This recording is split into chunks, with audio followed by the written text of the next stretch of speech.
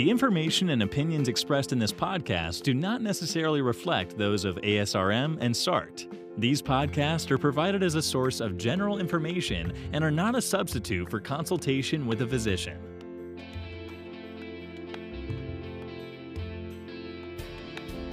Welcome to SART Fertility Experts, a podcast that brings you discussions on important topics for people trying to build a family. Our experts are members of SART, the Society for Assisted Reproductive Technology, an organization dedicated to ensuring you receive quality fertility care. Hi, everyone, and welcome to another edition of the SART Cast. I'm your host, Dr. Mark Trollis, and with me today is a good friend. His name is Dr. Brad Hurst. Brad is the president of the Society of Reproductive Endocrinology and Infertility. He's also the division director at Atrium Health Carolinas Medical Center. Brad did his training at Duke University, where he did his residency, and then he did a fellowship at Johns Hopkins. Brad, welcome to our podcast. Well, thank you. So, Brad, let's go back to before IVF, and when we didn't have the accessibility to that, or when surgeons didn't do that, what were we seeing with pregnancy rates? You know, when we were really going out to having to take care of hydrosalpinges or extensive lysis of adhesions, what kind of counseling were we giving patients as to success rates? I think we had quite a bit of data about the expected outcomes, and I think the information we gave patients was pretty good. Obviously, the prognosis depended on a number of factors, including primarily the severity of the tubal disease, but also patient age and whether or not the semen parameters were normal or not. And some conditions, like patients who'd had tubal ligation with minimal tubal damage, had an extremely good prognosis with tubal surgery. But patients who had a large hydrosalpinx had an extremely poor prognosis with tubal surgery. The sad thing is that at the time, that was the best that we could offer patients. And over the years, the prognosis for tubal surgery really hasn't improved.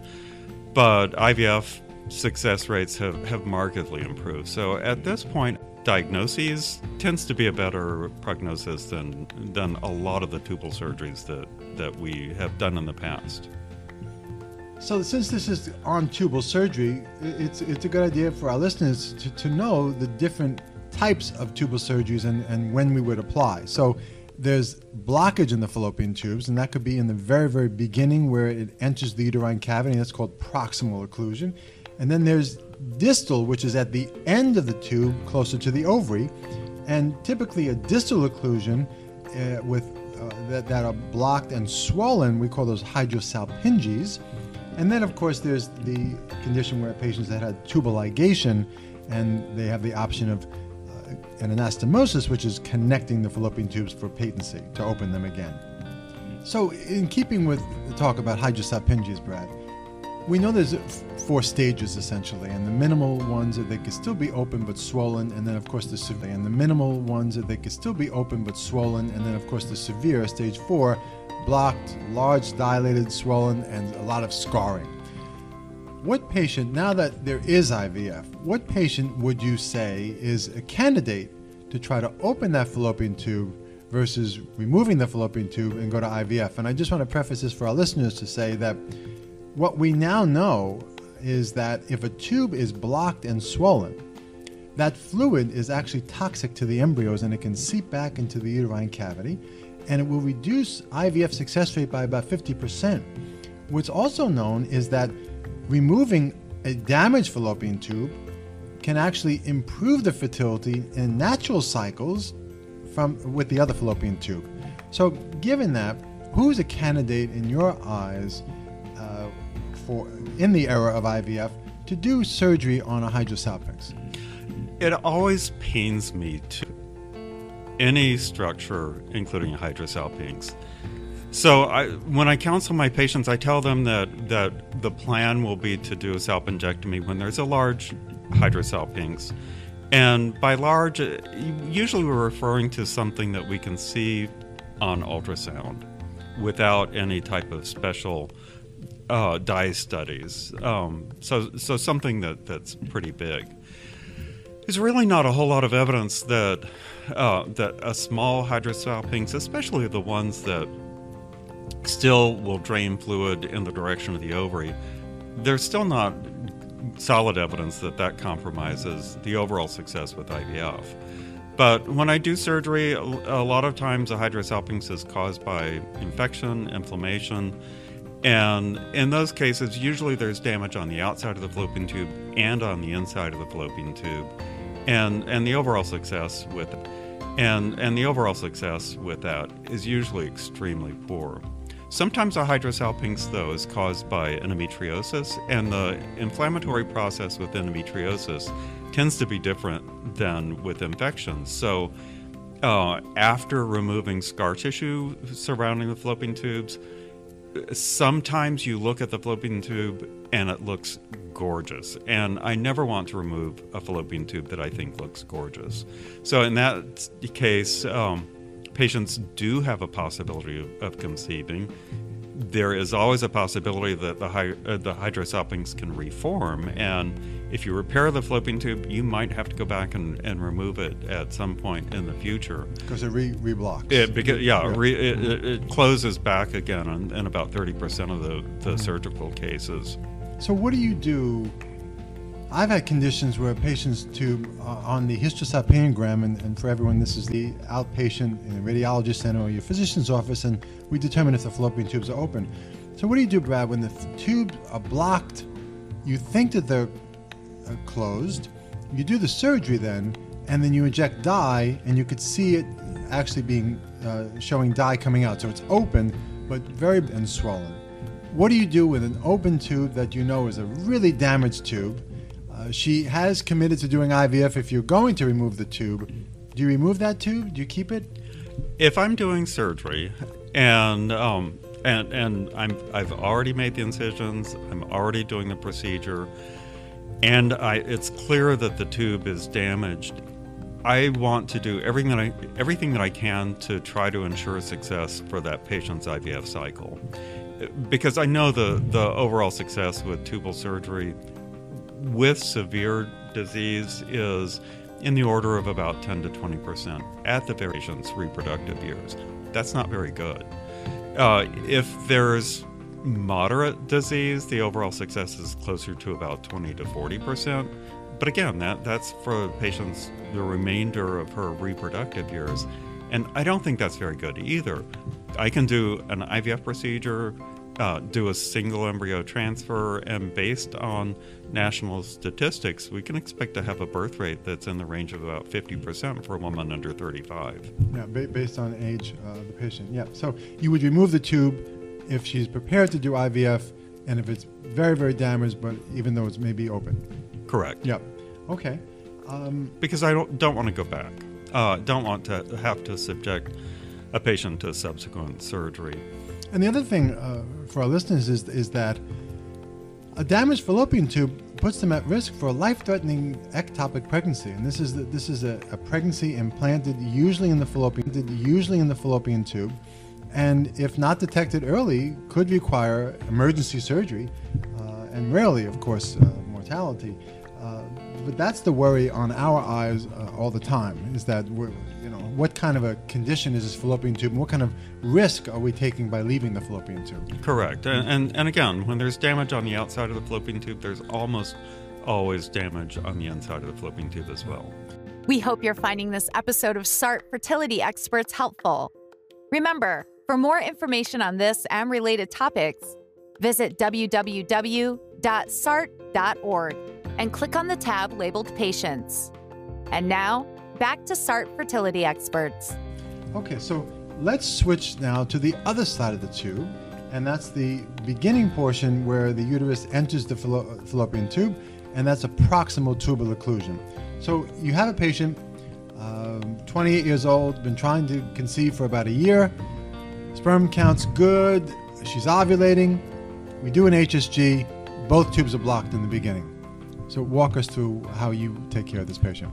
Well, I have to be skeptical and suspicious about any type of blockage at the uterus, because if you just simply repeat the test at a different time, you'll find that the fallopian tube is open 60 to 70% of the time. So there's a lot of reasons why the fallopian tube can look blocked at the uterus when it's really not. First, the uterus is a big muscle, and if that muscle is contracting, it can cause the fallopian tube to close. And if the uterus has the opportunity to relax, sometimes you can see contrast that flows into the fallopian tube. So that's one thing. Second thing is that sometimes there's a blockage with mucus or a plug of cellular debris, and it's not really a true blockage, but it's something that looks that way with the HSG test, the dye test, and in that circumstance, sometimes the fallopian tube will eventually open during the procedure, and sometimes it doesn't. And if it doesn't, there's relatively simple things that can be done short of surgery and short of IVF that can be successful. So quickly, for the audience, injecting dye too fast into the uterus is really a setup for that kind of a scenario where both tubes are blocked, because it can cause a cramp. With the uterus being what's called a smooth muscle, it just expands and contracts real hard, and that's why patients have most of the discomfort from an HSG by injecting dye a little bit too fast. So you have a condition where either now you're pretty certain that one or both tubes are blocked.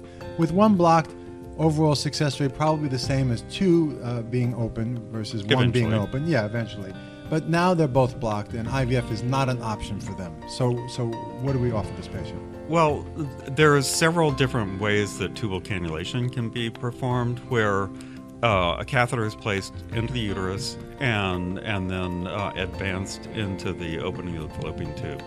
That's successful at opening the fallopian tube in the large majority of patients who have that procedure done. And a number of studies have shown big variation in subsequent pregnancy rates, but some studies have shown pregnancy rates as high as 50%, some even higher. I'm a little bit skeptical of the ones that are much opportunity to conceive naturally. And if that doesn't work, then she'll have to consider other options. But there is also excellent points, and there is also the risk that they can reblock or reocclude. Oh yeah, of course. I think it's about a third or so of these patients when you do another look, but don't know how long that's going to take. But it is a way to avoid an expensive IVF cycle, certainly, to do some, especially an outpatient. Especially if it works. So it looks like the beginning portion or proximal endometriosis may have a role, possible prior infection. Certainly with the end of the fallopian tube, often a chronic infection or inflammation from a prior pelvic infection. Sometimes endometriosis, though, as well. It brings us to a more sticking point to me. A difficulty is what do you do with the patient who's had a bilateral tubal ligation, where her tubes have been tied, and they come to you and say, "What should I do? Should I get them reversed? Should I do in vitro fertilization?" How do you counsel a patient? That can be a difficult question to answer, because the success with a patient who's had a tubal ligation depends on how much of the fallopian tube was damaged, how old she is, what her ovarian reserve testing might be, and whether or not her husband has a normal semen analysis. So all of those things go into the factor into her prognosis. So before I commit either to surgery or IVF, there's a few basic things that I want to get. I want to test ovarian reserve to determine what her prognosis might be for IVF. If it's really low, meaning that we wouldn't expect to get many eggs when we do an ovarian stimulation for IVF, in that case, I would probably recommend tubal surgery, because every month that woman ovulates, she'll have an opportunity to conceive. On the other hand, if we do a semen analysis and the sperm counts are terrible, we can do surgery, and it might be, the results might be good from a surgical standpoint, but she may never be able to conceive because her husband's sperm counts or partner's sperm counts are just not high enough.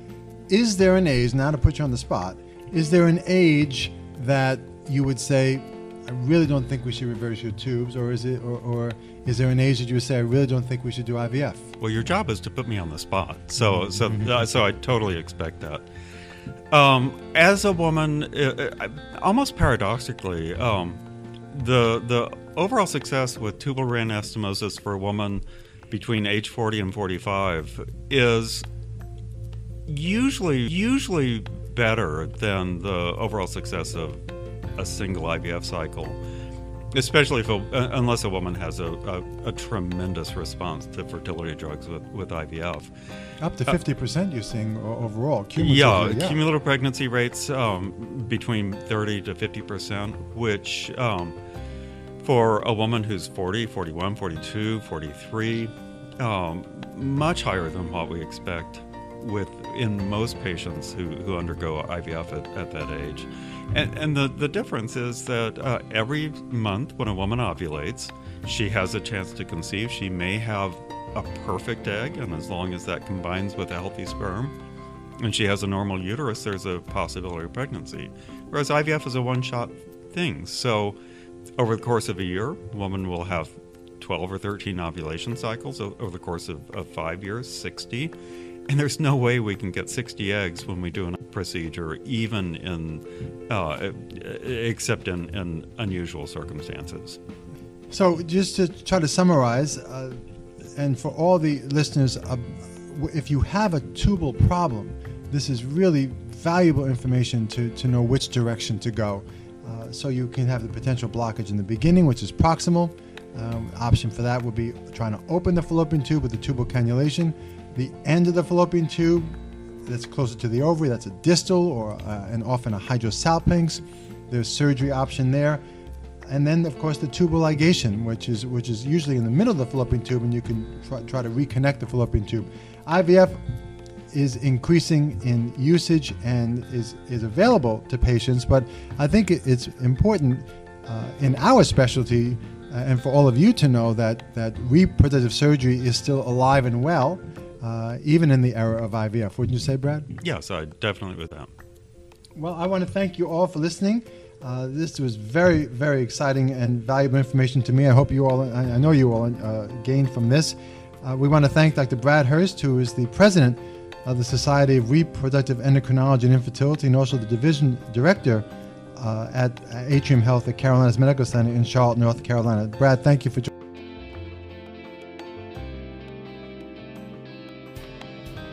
Thank you for listening to SART Fertility Experts, your resource for information on IVF. If you found this podcast useful, please like us on your favorite social media platform and tell your friends about us. For more family-building resources, visit www.sart.org/patient-information or www.reproductivefacts.org.